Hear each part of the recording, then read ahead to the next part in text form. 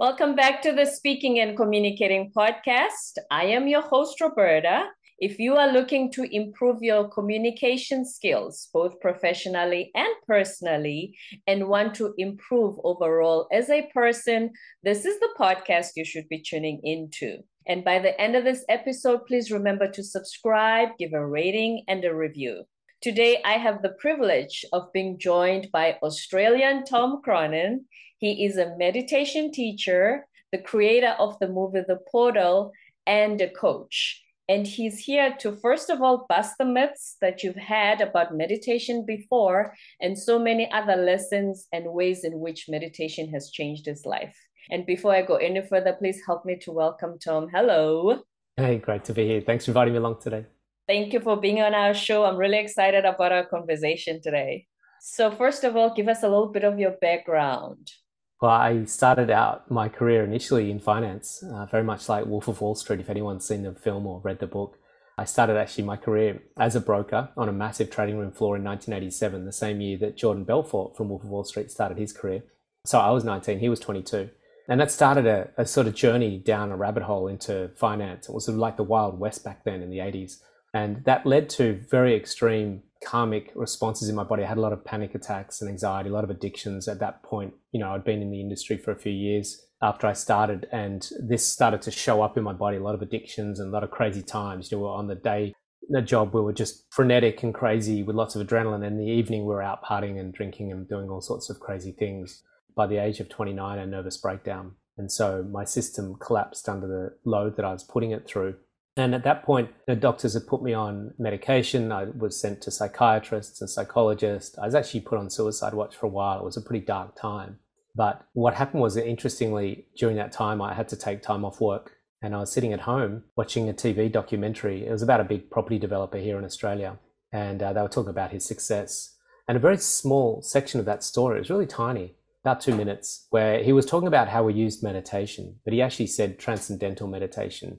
And they showed him in a pinstripe suit meditating, sitting in a chair. Now, I kind of vaguely had thought of meditation or heard of it in the distance somewhere, in my years, but never really understood much about it. But I always associated it with Buddhist monks and temples and monasteries and stuff. But here was this businessman in a suit meditating, sitting in a chair, not in lotus with hands in mudra or anything. And it was like this epiphany. It was like a light bulb moment. I knew immediately that that's what I needed in my life. And it was actually an interesting thing. I picked up, some people won't know what I'm talking about here, but I picked up the Yellow Pages phone book, which is the old I Google. grew up with that. Yeah. Yeah, exactly, right? When my dad needed a plumber, some Yeah. electrician, you say to my mom, honey, get the Yellow Pages. Yeah, there's no Google, right? So that was our Google, where we opened a big book. I remember Yes. opening up to M for meditation. And I still recall actually looking down the page, and there was all these different centers. The one stood out because in the old days, you used to be able to highlight a business by putting it in red. And they paid an extra fee for getting their business in red. Right. In bold red there, it said Transcendental Meditation. And it was just like, wow, it sounds so cool, like this transcending idea. And so I tried a lot of the different techniques, a lot of centers, and that was really the starting point for my journey into meditation. Now, just to cut that story short, I learned to meditate. All my anomalies went away. Like I went off the drugs, stopped seeing psychiatrists, stopped seeing doctors. And I'm not recommending that to anyone. It's just what I did in my journey, because I found that the meditation was having such an incredible impact on me that the need for those things just wasn't there. I just found that I got better and better and better, felt happier and happier and happier, slept better. All my addictions started to drop away. And I went back into that career for 16 more years, working as a broker in the same job, but without having that extreme stress response. And then eventually I decided to leave that to become a meditation teacher and a coach, and working with a lot of top companies around the world now. So many working people are having burnout, which I think when you said you have a nervous breakdown, that's more or less exactly what they go through. That's when right. They say, I was burned out and I left the job and I was in hospital. Is it because we are chasing all the stuff that we consider success and it will bring us the happiness and what we've been told we are supposed to chase in order to prove ourselves that we are successful, that we're happy, that we have all the stuff that we're supposed to get? Yeah, absolutely. Our measure for success is definitely in the wrong place. And that's leading to things like burnout. We have a very unhappy, anxious, depressed society. We're very much normalized to this way of living. But that's because the inherent code that if I acquire more or experience more, then I will get more fulfillment. And we're going to have to learn the hard way unless we learn before that, that that's not actually the path to progress. It's not the path to fulfillment or success. So what we've been coded with is what we call outcome-oriented fulfillment, where my outcome is determined by my acquisitions or my experiences or actions. So if I get this, or if I get that, or if I get a job there, if I marry this person there, if I get these kids here, then that will lead me to happiness. That will lead me to fulfillment. And it's a deep code. We don't realize we've got that code, but it's the one that we operate with predominantly. Now that leads us to driving and pushing ourselves beyond the normal limits of what we would be happy to do so that we can get that carrot that's dangling in front of us. What we've got to do is we've got to reset that code and bring it back to self-referred fulfillment, which is an innate state that we have within us that's completely liberated and free of the need of the acquisition or the action. What that means is that love, joy, and bliss is a state within us that's always waiting there to be percolating and bubbling up within us. But what we have is that it's suppressed and drowned in the cortisol, adrenaline, everything that we're flooding our body with to try and get the acquisition or the action. So yeah, we've got to recode our society. And that's a big part of what I'm trying to do these days. So disclaimer, we are not discouraging anyone from being ambitious. You went back to Wall Street after discovering meditation. Yeah, and that's why I get a lot of corporate gigs, because I'm not saying leave your job. Right. You know, no one has to leave their job. No one has to leave the city. No one has to shave their head and go to a monastery. It's about integration. You know, I'm married with children and I live in a lovely suburb. I have a Tesla. I like good things. I like to travel and I like to experience life. It's not about excluding yourself. It's about putting the horse before the cart and finding fulfillment first and then expressing that through action. So we still act, we still move. You know, I'm running multiple businesses. I produced a film. I have 6 books out. So you'll find you'll actually have better action that will be coming from fulfillment, not action that's being driven for fulfillment. And I love the quote from Oprah Winfrey, who's a very avid meditator of the technique that I use and teach. And she said, it's only from that place can you create your best work and your best life. Right. And what she's saying here is establish the stillness and the silence first. Establish that deep connection from within first. It's like a tree that grows roots first before it grows up first. And the reason why it grows down first is so it can be stable and nourished before it goes up. And what a lot of us are doing is just looking at the outside world first and having very unstable inside world. And so therefore, when someone doesn't like us or puts a comment on our Instagram post that we don't like, we get toppled over like a tree that doesn't have a deep root base. And so that's why Oprah says, you know, from that place, establish the stillness, establish the silence, establish the inner fulfillment, and then go into action, because it will be very different action after that. Mm-hmm. You were mentioned earlier that you also at first associated meditation with the Buddhist religion, which I think a lot of us did at first. We used to think, oh, I'm raised Christian, this is not for me. But let's bust some of the myths that people have about meditation. Yeah, firstly, they usually associate meditation with a religion. And it's funny, my mum was having anxiety attacks at one point in her life. This was after I'd learned to meditate. And I said, Mum, you know, you really should maybe try this meditation. It was a game changer for me with my anxiety and depression. And it's just science-based about how it calms the nervous system and calms the body and changes our biochemistry. You know, she loved going to church and she was very Catholic and connected with Jesus and Mary. And she goes, oh, I'll try it if I don't lose my connection with Jesus and Mary. I said, Mum, you know, if anything, it'll deepen your connection with Jesus and Mary. So firstly, we've got to demystify the idea that there's a religious association and it's compartmentalized, that if I'm in this religion, therefore I can't have that practice. What we find is that people of some sorts of religion, they actually find that meditation, which is just a science-based process to make them feel calmer and happier. It actually allows them to deepen their connection, whether it's Islam or whether it's Christianity or whether it's Buddhism, whether it's Hindu, it doesn't matter. Or if it's no religion at all, it enlivens and accentuates all areas of positivity in your life, whatever your areas are. So if you're in a relationship, it will enliven that. If you're in a religion, it will enliven that. If you're at work, it will enliven that. As you said, I went back to work for 16 more years. It enlivened my work as a broker. So that's the first thing, that it doesn't have to be exclusive. It's very much inclusive. And secondly, a lot of us associate in the early days, like I did, with meditation as a renunciant type thing. If I meditate, I have to give everything up. Don't walk bare feet and live in a hut. Yeah, enjoy your Gucci shoes or your Asics or whatever you like to wear. So it's about appreciating, for me anyway, and this is subjective, purely from my perspective. For some people, they might find that they want to renounce things because they find them a distraction. Okay. And that's totally cool as well. That's why monks... Yeah, that's why monks will do that. They don't want to be distracted by those things that will pull them away from their inner practice, their inner world. And so that's why they withdraw from any of those distractions. For them, Instagram and Bitcoin and, the Kardashians, it just doesn't mean anything to them. They're much more interested in, can I connect with God or source or divinity or stillness? But there's a way to integrate both of those, where when we have a daily practice, so mine's morning and evening, and what it does is it enlivens all the things that I'm experiencing in my outer world. And so we find that we get this tantalizing interaction with life itself, and lovemaking becomes less of two people's bodies rubbing up against each other, but more of a dance that we have with all experiences of life, whether it's eating ice cream or looking at a sunset or holding your child in your lap that's just grazed their knee. All of life experiences become richer and more fulfilling. Mm-hmm. We talk a lot about the subconscious mind on this show. How do you think meditation helps with us connecting a little more with the subconscious mind? Does it? Well, firstly, I'd like to go a little bit further than the subconscious mind. We have the conscious mind, which is where we're thinking. Right. We have the subconscious mind, which is kind of like sort of dream states, abstract sort of realm of thought we're not really familiar with, but it's a deeply coded part of the mind. But we've got the pure conscious mind as well. So pure conscious mind is the mind that is expansive and beyond the brain itself. The subconscious mind is still within the coded brain. It's still a function of neural pathways. So we've got conscious mind, which is my thinking brain. We call these vasanas, where I have 50,000 thoughts a day. And these vasanas are tendencies of my mind. My mind has these patterns and these tendencies to think in a particular way.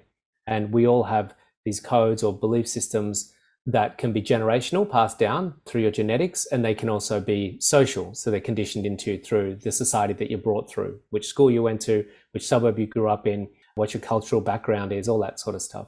So that's all in the conscious mind, the thinking mind. Subconscious mind is generally a lot of conditioning and coding that happens when we're sort of 0 to 7. And that sets us up with sort of these much deeper belief systems. And some of that can be generation as well, but it's still an influence in the way we think. Now, pure conscious mind is the realm of consciousness itself that doesn't have any of the thoughts in it.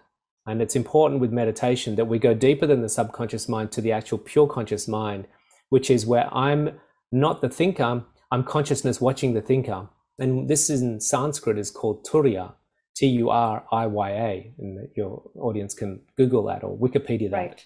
Mm-hmm. Turiya in Sanskrit means the fourth, which means the fourth state. So we've got thinking mind, deep sleep mind, which is an unconscious mind, and then we've got dream state mind. Now, the fourth state is where I'm awake and I'm alert, but I'm not thinking. And this is pure consciousness in that it doesn't have future or past thoughts. It doesn't have conditioned thoughts. It doesn't have programmed thoughts because there's no thoughts in that realm. It's just awareness itself. And so it's the quiet watchfulness of my thinking mind that allows us to be sovereign and empowered.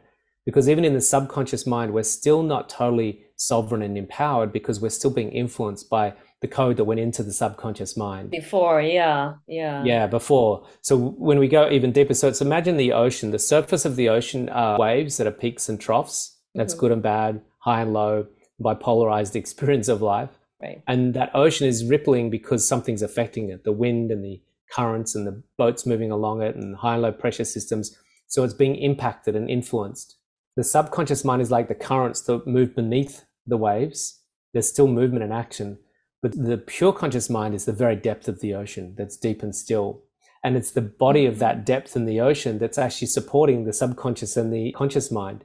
And so until we really access that deeper layer of pure conscious mind, the deep knower, the deep wisdom, the deep silence, do we really find liberation and freedom?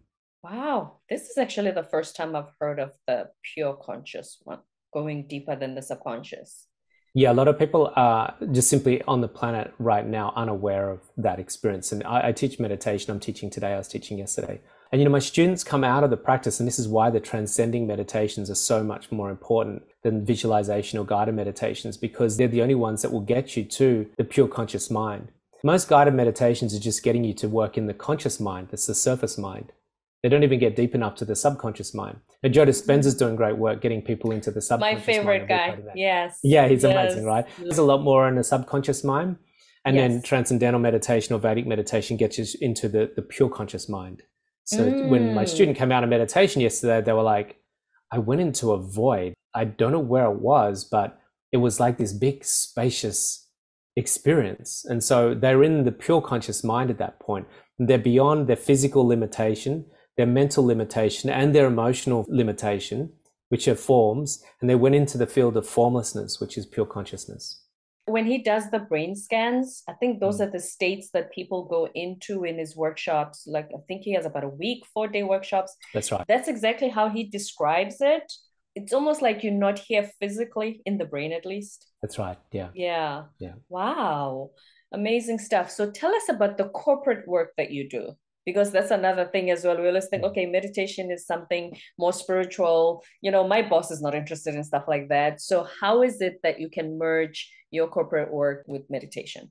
Obviously, understanding our audience is really important. And for me, it's not so much what I know or what I teach, it's more about what my client needs. And so I firstly established with my corporate clients, Amazon, Coca-Cola, Qantas, Union Bank of Switzerland, big companies around the world, and small companies as well, and even non-for-profits, is really getting deep into what are their problems, what are their pain points. And what we first established is that their staff are stressed, they're overwhelmed, they're not having great adaptive capacity. And when we've got a world that requires increasing adaptive capacity, that's the ability to adapt quickly, but you have limited adaptive capacity because you're stressed, that creates a huge divide. And that's where we get major stress fractures happening in our companies and in our society. So giving people greater adaptive capacity, giving people greater brain functionality, giving people greater sleep, giving people greater biochemical component in their body, so more oxytocin, melatonin, serotonin, less cortisol and adrenaline. Once I give them the science and the stats and the numbers, then they really can see that there's a powerful science behind this process. So the first thing I do is when I do a talk or presentation is give them the studies, the science, the stats, so they can intellectualize why this is a good thing. The first thing we need to do is lead the horse to water and inspire them. And then the second thing is hopefully they're inspired enough to then want to try and drink the water from the cup. So yeah, and nourish themselves. So that's really the two-step process. Is I generally provide a talk of inspiration and motivation, and then secondly, give them the technique. Once they get the technique, it validates it there and then in the experience, in the workshop. So I'll give them a little taste of it, only just sort of 10 minutes. And most people come out of those sessions going, wow, I actually noticed that. Like I feel different.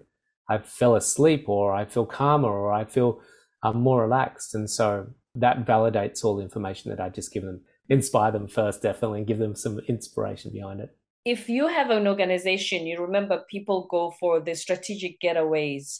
Should they wait to go on a strategic getaway as a team to call you so that you can come and help them meditate? Or do you actually do that while they're at work? They can do that as well. Yeah, while they're at work. We don't want to have to wait for some exotic location to go to the Bahamas so that we can finally find peace with the practice. One thing that I really teach is the integratedness of this. This is not about compartmentalizing it into times when I need to be in a particular location before I can start doing this, like a nice seaside village in Mexico. It's really about, can I put my pens and computer down, and can I just go into the boardroom, or go into my car in the car park, or go into the park down at Central Park or Chicago, a main park in the city, and just close my eyes and safely, if I can close my eyes safely, go to a church, anywhere where you can sit safely and close your eyes and do a practice that I teach. Then just do that for 10, 20 minutes, once in the morning, once in the afternoon, and your life will completely change. Speaking of changing lives, do some of your clients see a positive change in their personal lives as well? Yeah, it's phenomenal how much, like I said, it enlivens every aspect of your life. Now, you think about a lot of relationships are actually not as bad as people think. They're just two very stressed people. A lot of people are seeing, I've got a friend that's seeing relationship counselor for many, many years. And it's funny because they're very resistant to learning to meditate, but they don't have a relationship problem. They have a stress problem. Because when we're stressed, we're in sympathetic nervous system. And when we're in sympathetic nervous system, we're going to produce cortisol, adrenaline, norepinephrine. And we're not going to produce serotonin and oxytocin and melatonin, the three biochemicals for sleep, love, and happiness. Mm-hmm. And so if you're coming home from a crappy day at work and you're walking into the house, it's very hard for you to be endearing, to be kind, to be gentle, to be loving, and to think about the other. Stress creates narcissism and egocentrism because we're obsessed about our own problem. And it's very hard for us to consider or to see others. And this is why we have a very egocentric and even narcissistic world right now. And that's because we're simply stressed. And so if we can, at the end of the day, just calm your mind and go into a meditation experience, when we walk in the front door, it's kind of like having a wash. You've just washed out all that negative energy. You've recalibrated your state. You're vibrating at a higher frequency, and you've got greater capacity to give and to serve and to share. And so it makes you just a more wonderful person to be around. It doesn't mean you're going to be perfect by all means. You're still going to have challenges. None of us are. And so, I still have my own issues and challenges, but it just allows us to recenter, recalibrate, and reconnect, particularly as a couple. We can be very much in different emotional states throughout the day, depending on what each person's going through. But when you can sit on a sofa at the end of the day and just meditate together, what it does is it centralizes things. It brings you connected because you normalize this frequency at a higher level and you break free of the emotional traction that you've had from your daily experiences. Because you're having a more unified experience, because you've just meditated together, it brings greater harmony in your relationship. So are you saying, because the divorce rate, I think it's more than 50%. So are you saying that's just a whole lot of stressed people? Yeah, because if we look at things like, let's just say, domestic violence, that would be stress. Alcoholism, that would be stress, because we're looking to distract ourselves. We're looking to smother something that we're not feeling good about ourselves. Drug use, again, that would be from stress. All these things come all the way back to, are we feeling deeply connected? Are we feeling fulfilled within ourselves? Are we feeling high levels of oxytocin and serotonin in our bloodstream? Are we feeling lots of love, bliss, and joy in our heart? That's what meditation will give us. But if we're not feeling that, then it's going to be very hard to sustain a beautiful, loving relationship. Because like you said, you bring all your emotions from outside and you lay them onto this other person, and obviously they're going to be resistant and start going haywire as well. Yeah, it just causes disconnection, discord. And without a tool to bring you together, it's going to make it very hard to move forward, I think. So talk to us about the movie The Portal. Yeah, I was inspired because of what meditation did for me to help me move through crisis. It really helped me not just move through the crisis, but up level as a result of the crisis. And I started to realize that crisis is a mechanism for change. It's a tool of evolution. And in Sanskrit, as I did a lot more research, there's a beautiful word for crisis called rashi, R-A-S-H-I. And what rashi is, it's a fork in the road. It's a bifurcation point where something either breaks down or breaks through. And it means that we can't continue on the current trajectory. The current trajectory, for most people, we can continue on, but things get worse and worse. But a rashi or a crisis is where you can't continue on. Things are either going to go into divorce or you break through to a new level. You go into bankruptcy or you go up to a new level. Your civilization collapses like Easter Island or the Mayans or the Aztecs, or you go up to a new level. And so crisis is an opportunity to up level if you're aware and adaptable enough to realize that. And so we decided to make a film around that and how meditation plays an integral role in expanding our mind, breaking free of the thing that put us into the crisis in the first place, which is a mindset. Mm-hmm. And when we meditate, we get into that pure conscious mind. We start to see much more clearly what's going on and why it's going on, and then move beyond that to a higher level. And we look at that individually through 6 individual lives that are going or have gone through their crisis and use meditation to get through it. And we look at 3 futurists that look at humanity as a whole on a macro perspective and why we're on a trajectory to our own crisis. And the pandemic wasn't a crisis. That was just a difficult moment in time that was there to teach us certain lessons. And I don't think we've learned them. The GFC was another moment in time that was to teach us important lessons and adapt and change. But I don't think we learned that lesson either. And so what happens is if you ignore the lessons, the crises will get bigger and bigger until eventually they become choiceless. A breakthrough or breakdown will have to happen at that particular point. So what we present in the film is that we're on a trajectory for an impending crisis of gargantuan proportions if we don't adapt and learn before time. And my feeling is that I don't think we will, and that we will have to face a major crisis. And it could be not to frighten the audience, but it could be quite substantial. The pandemic wasn't substantial enough to make us change. Oh, that doesn't sound good, because a lot of us are barely coping as it is with the pandemic and the changes it has brought. And I know that, especially as humans, we have this comfort zone, and the way you describe it sounds like it's not even comfortable as well. That when it comes to the comfort zone, you think, oh, that's the devil I know. When you say, the fork, whether you choose this path, the trajectory you're going on, or something has to change. We fear change because you feel like the devil I know is a little more comfortable. It's tough, but I can deal with it because I know it by now. From what you're saying, that's not the best option. Rather, start to go towards the route that leads to the change, which is the scary part. Yeah, Tim Ferriss actually said people would rather be unhappy than face change. And the reason why meditation can play such an integral part in this process is because when we transcend the thinking mind and the world of duality, and we connect with a part of us that is untouchable by the relative world, that's the world outside of us. And it's a fearless place of consciousness itself, which is us. And there's a deep lovingness and a deep blissfulness and a deep peacefulness.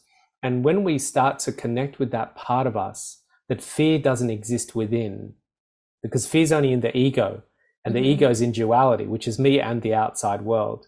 But when we transcend that in our meditation and start to stabilize that part of us, then we start to have greater fearlessness.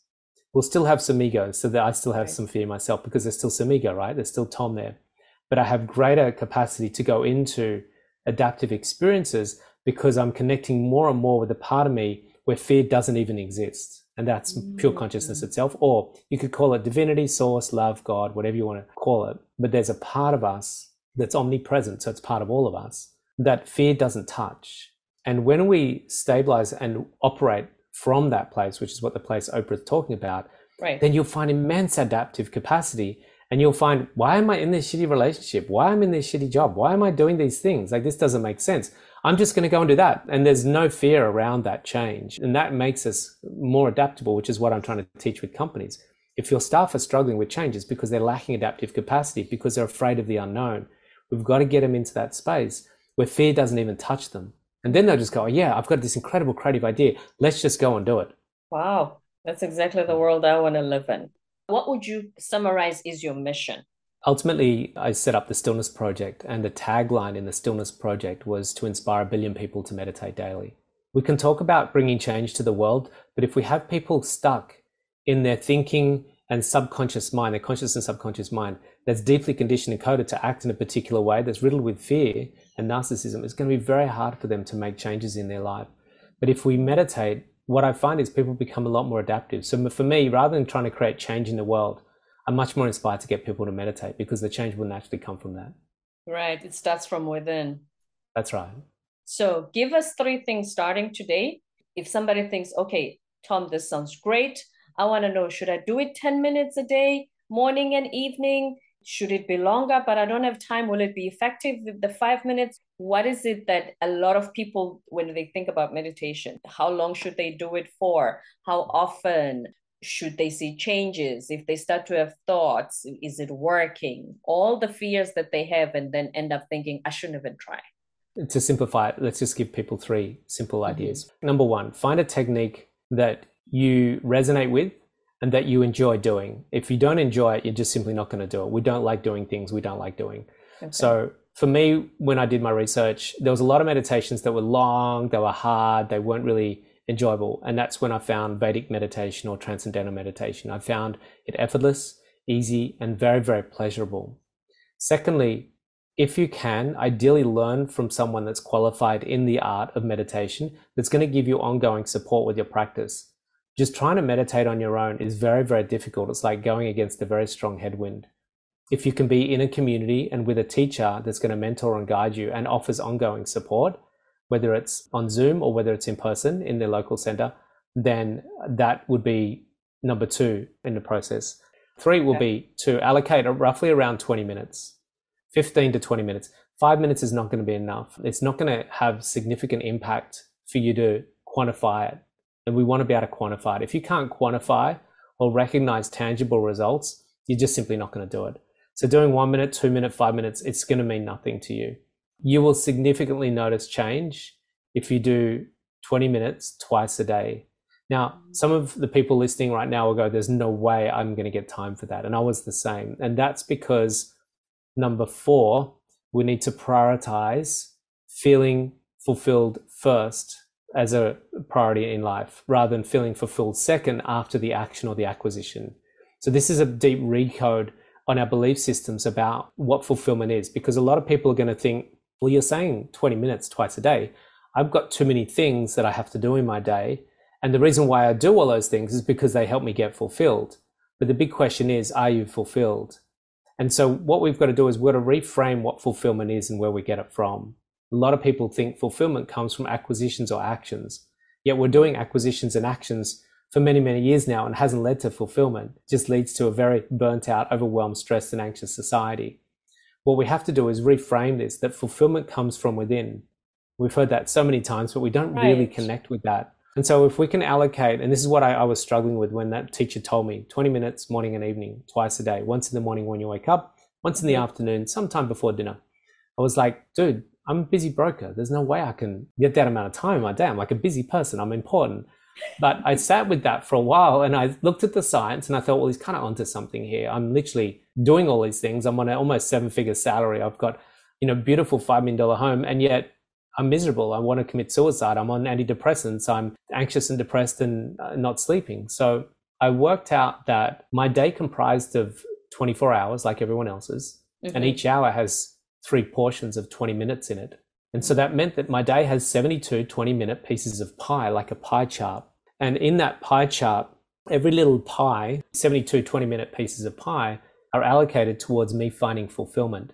And yet I wasn't fulfilled. And yet this person was saying, if I take 2 out of those 72 and put them aside for meditation, then I'll be more fulfilled. You still got 70 to work with all your other 70 stuff. To work with. Yeah, it was like, okay, that's amazing. It's only 2 out of 72. That's nothing, right? So I thought, well, the only way I'm going to know this is by doing my own research. And so I took 2 out of 72 and I made it unconditional for many weeks. And still to this day, 26 years later, it's still unconditional because I could see and quantify the change that was happening in my life. And so to start off with, I just went, okay, just for 2 weeks, I'm going to make this unconditional. I'm going to do 2 out of 72. That's 1 in the morning when I wake up, 6 o'clock. 1 in the afternoon, let's just say 6 o'clock again. And I'm going to meditate for 20 minutes. And it was an absolute game changer, as Oprah Winfrey says about her company as well. They all meditate in her company. 9 o'clock, they all meditate. 4 o'clock, they all meditate. She said it's completely changed her company. The same feedback you've received from your corporate clients as well. Yeah, absolutely. Tell us a little about your books and where we can purchase them. And then afterwards, you'll tell us where to find you on social media. So first, let's start with the books.